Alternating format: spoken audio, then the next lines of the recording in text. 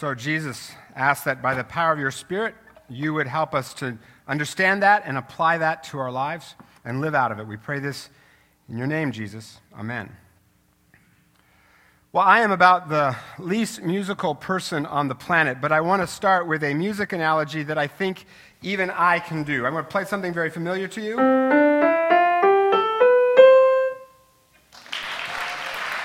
That is the extent of my music abilities.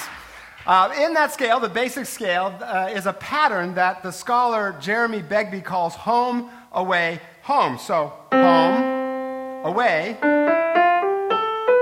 home again.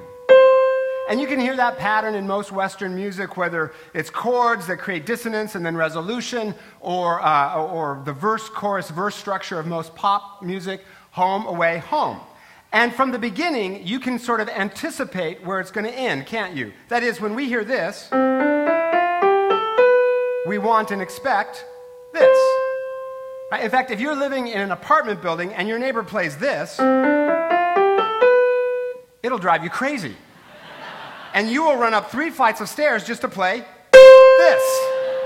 Right? Because there's something about this that's just really unsatisfying, and it just leaves us kind of feeling, that's going to bug you, isn't it? And you're not going to listen to the rest of the sermon unless I play. There you go. All right. Home, away, home. And we have this sense that there is this other place that we're going. But that second home is not exactly the same as the first, at least when you play the scales. It's an octave higher. That is, we've been on a journey, and we arrive back at a place that is familiar, but it's not the exact same place. It's been transformed. It's something different, but it's familiar. That is the story of the Bible. We start in a home, Eden, and then we rebel, so we're away from that home with all the mess and junk of this world. But by the end of the Bible and Revelation, we are home again, but not back to the garden. It's a new place. It's a new heaven and a new earth. And this is an important concept, and so let me just take a minute here. You've heard me say this before. Our image of heaven is all messed up. It is not disembodied souls floating on clouds playing harps. That's Bugs Bunny cartoons. Okay, and one should never take their theology from Bugs Bunny. Heaven is this earth with all of the sin and death and pain taken away. It's a real physical place. We will have physical bodies. There'll be mountains and rivers and trees and chocolate torte and really great beer and no synchronized swimming in the Olympics. Okay? This is just a biblical teaching. You can say amen to that if you'd like, right? This earth restored, repaired, in a word, revived. Home, away, home. And that is the deeper meaning of what Jesus is all about. And this is so important because we've been messed up. We've just gotten all messed up by culture and all kinds of stuff. Okay, this is crucial. Okay, you have heard it said that being a Christian is that Jesus died to pay the price for our sins so that if we believe in him, we can go to heaven. Okay, and then there's some fine print about being good, tithing, and being nice to cats, right? Okay, that version of Christianity is like this picture. Okay, you really kind of can't tell what that is because it's just some pixels of a much larger picture, which is this. And when we say that following Jesus is just about getting into heaven, that's what we do. We reduce Jesus all the way down. The real Jesus is so much bigger, so much more exciting than that. This is critical. Jesus did not talk about going to heaven. Jesus talked about heaven coming to earth. On earth as it is in heaven. Right? It's what he called the kingdom of God, the inbreaking of God to make all things new, to bring our lost home back, to play that final note on the scale.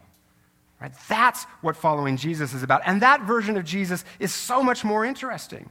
Right? And in fact, even the resurrection of Jesus, that's what that shows. It's the resurrection of Jesus is the first example of how God has begun to make all things new, continuing through today, being done when Jesus finally returns. And another word for that is revival.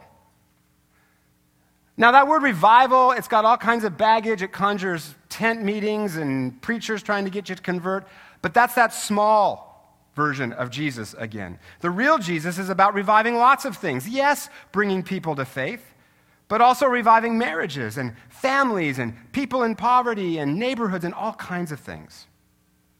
And this matters because to me, this is so much more interesting version of Jesus than the you better believe in Jesus so you go to heaven thing. Right? To me, that version of Jesus just turns following Jesus into some kind of boring, dull Victorian tea party fit only for your Aunt Millie, and I think even she nods off on that. Not enough energy. There's a sign I've seen in a couple of shops lately, and maybe you've seen it too, that I like a lot. It says, unattended children will be given a shot of espresso and a puppy. It's kind of an image, isn't it? Right? And there's just a lot of energy, a lot of adventure in that image. That's more what following Jesus is like. Energy, adventure, as we follow him, as he makes all things new. And that's the meaning of the vision the prophet Ezekiel has. We looked at this scripture last week, but I didn't feel I got it right, so I'm taking a second pass at it. Now, the background is the Israelites have been defeated by the Babylonians, who sacked Jerusalem, burned the temple to the ground, and carted a bunch of Jews off to exile in Babylon. So, home, away, and now they're waiting for their new home.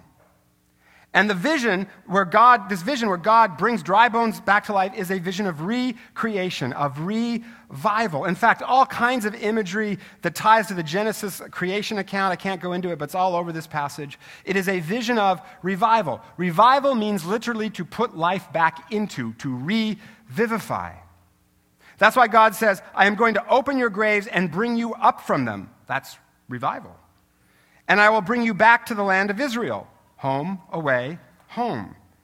Then you will know that I am the Lord. And that phrase, you will know that I am the Lord, is repeated 60 times in the book of Ezekiel, 3 times in this passage alone.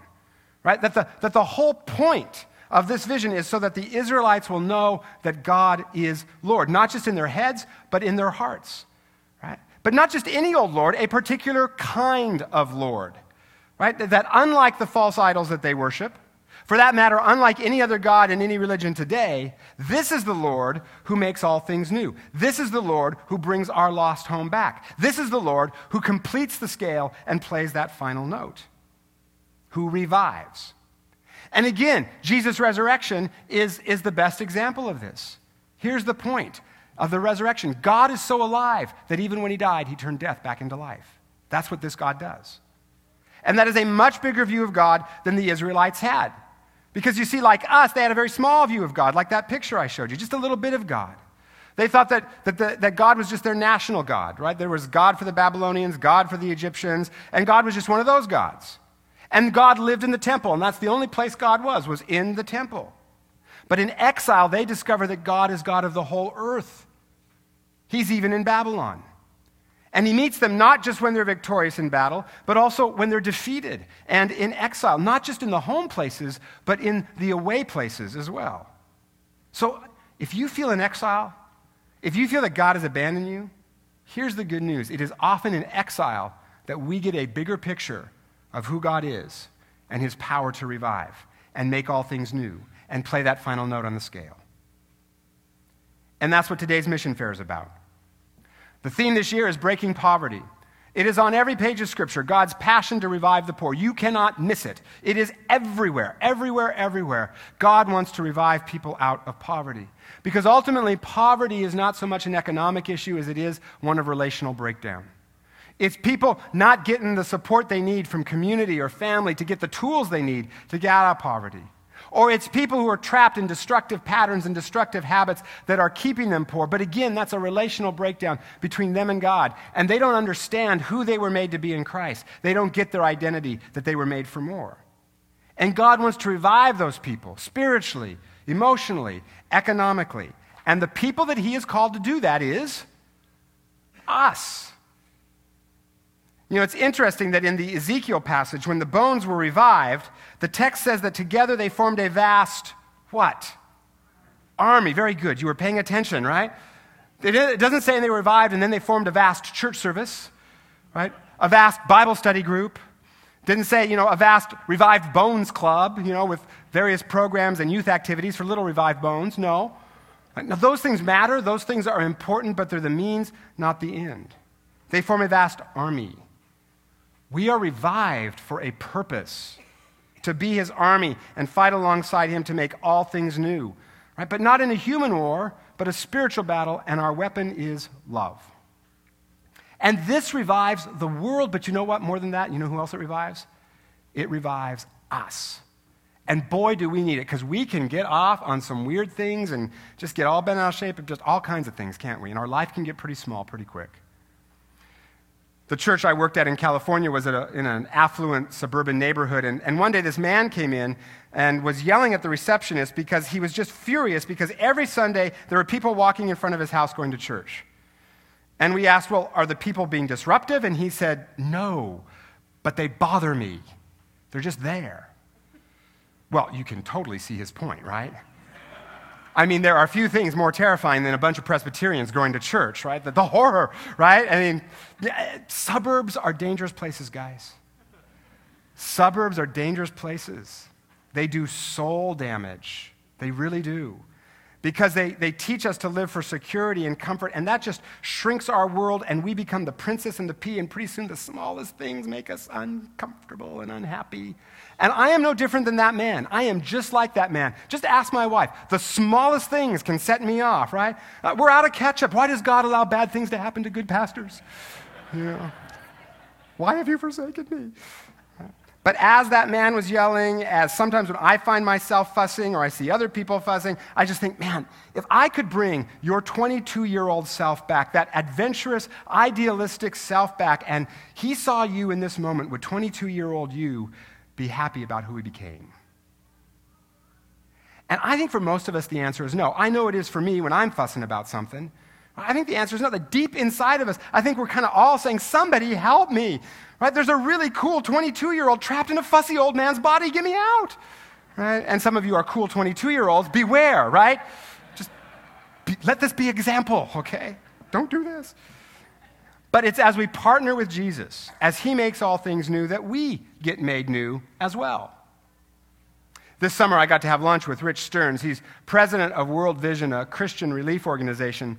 And he told me a story that he's told in some of his books about when he got engaged, he was a brand new Christian, and his wife said, you know, it's time to go register. And he said, well, what's that? Right? He's a guy, he didn't know what that was. And she said, well, you go to a store and you register, and then people buy you silver and china and all of that stuff. And he said, as long as there is one starving kid in this world, we will never have China. We don't need it. That's what Jesus would do. He didn't say how she responded. Fast forward 20 years later, guess what he's doing for a living? CEO of Lenox China. Does God have a sense of humor or what? I mean, I just love that, right? And he gets this call to come to World Vision, and he doesn't want to do it. But as he's praying about it, he hears God say at one point, remember that 23-year-old young man? This is the chance to be him again. Now, World Vision goes all over the world and partners with God to revive all kinds of places of poverty. But in that story, who's getting revived? I think it's Rich Stearns. That's why here at Bel Pres, we say our purpose is to partner with Jesus as he revives us, the East Side, and our world. And revival is not something we do. Jesus does it, but we can participate. And I believe revival, broadly defined, revival of marriages and neighborhoods and families and faith, I believe revival is coming to the East Side. And that's not pastor talk. That's not it sounds good in a sermon talk. I actually really believe it, and I see stirrings of it, and I think it could happen. Now, I know some of you probably don't agree. Some of you are like, no. That's too big. No, not here in unchurched. No. Well, I disagree. But let me just grant that premise just for a minute, okay? Let's just for a minute. Even if we don't see full-on revival, you know what? I would still rather be a part of the ways that God is making all things new, because it just makes life more interesting. It's like what we say to our kids when we watch the Mariners game. You know, great thing about Mariners is they teach so many life lessons. And so one of them is, remember kids, better to strike out swinging than strike out looking. Right? And we get to teach that one a lot, turns out. And it is true. That is a philosophy of life, right? Even if full-on revival doesn't come, it is still better to be part of what Jesus is doing. Even if we don't get to play that last note of the scale, as in my opening illustration, we can still play the notes along the way. And besides, I really believe revival is coming. I really believe revival is possible here on the East Side. Let me give you some examples.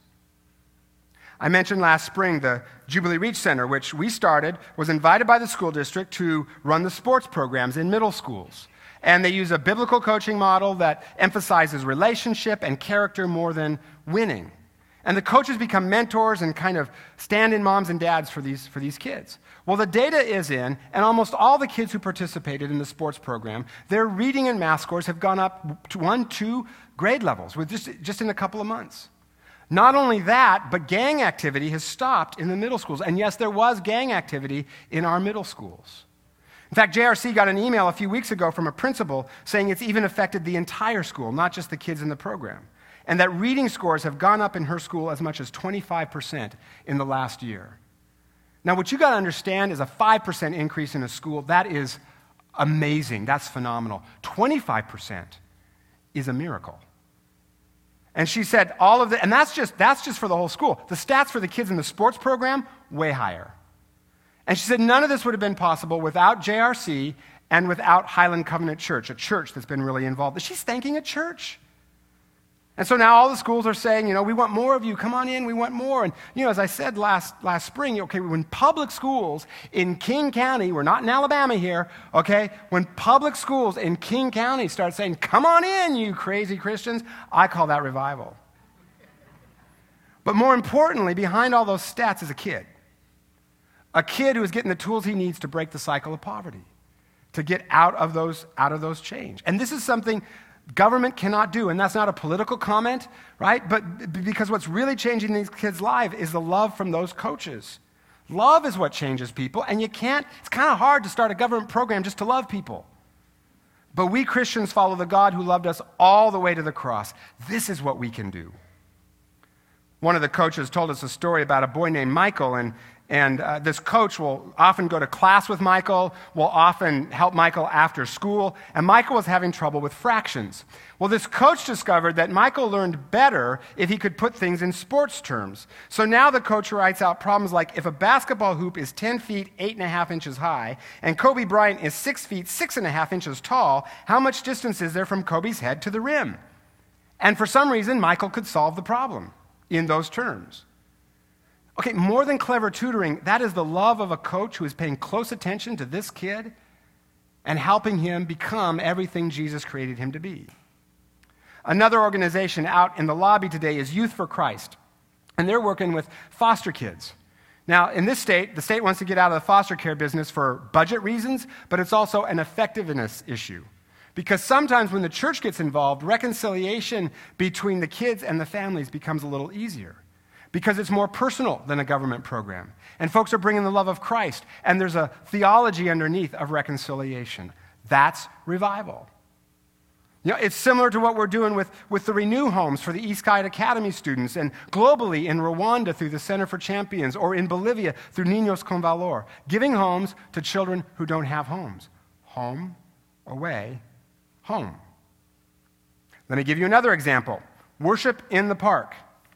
This summer. From the number of bulletins we handed out, we don't know, about 4,000, 5,000 people from 25 different churches or more showed up to this event.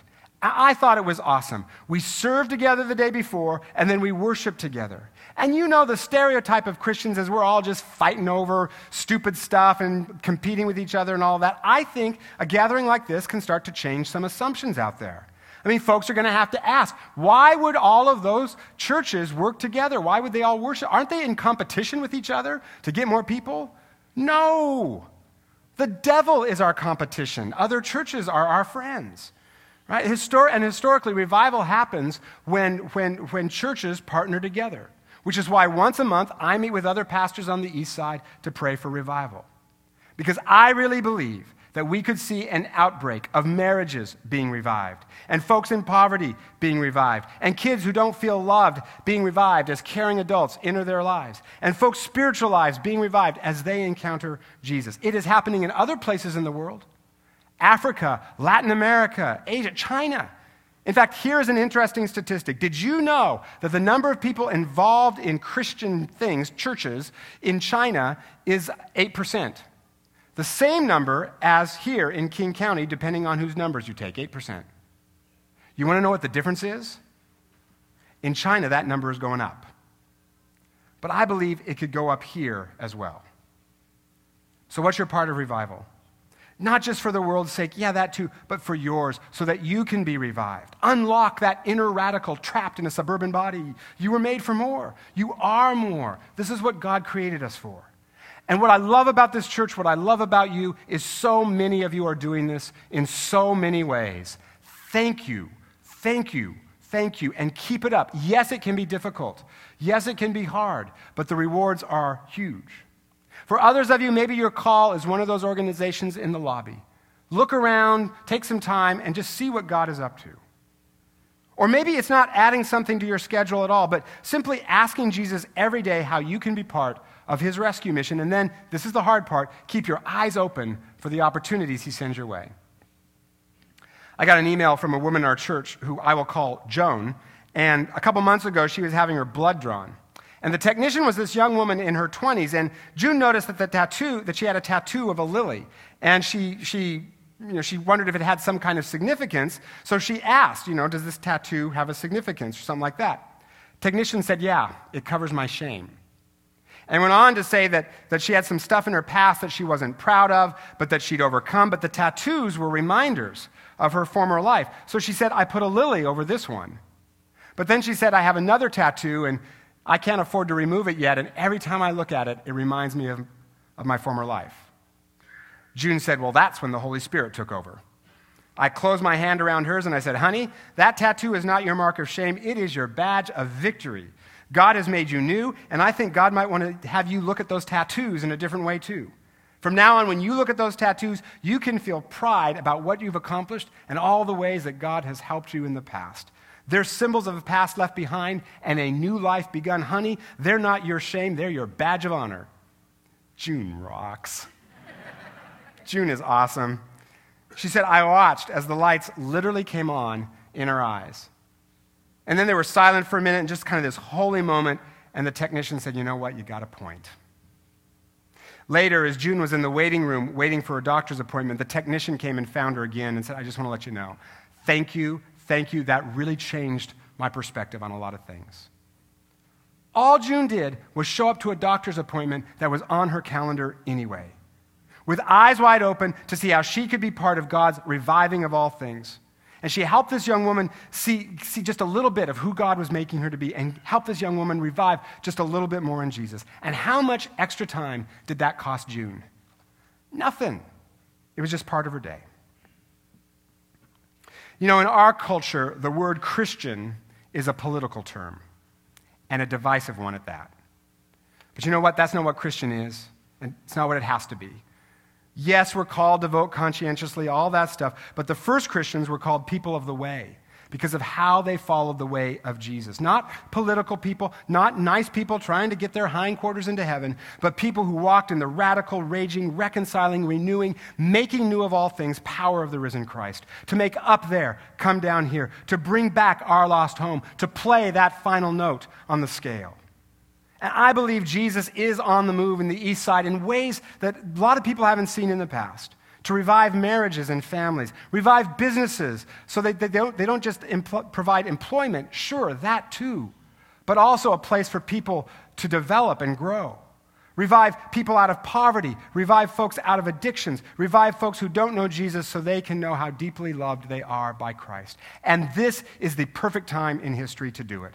Government cannot help people like it used to because the funds just aren't there.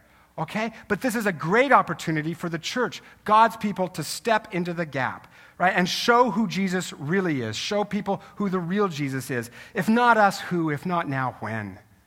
I want to be part of that in big ways and in small ways. I want to live a life swinging for the fences rather than a life where I strike out looking, because the God who oversees those first 7 notes of the scale is faithful and will play that final note, will bring our lost home back. He will revive all things, and that includes you, and that includes me.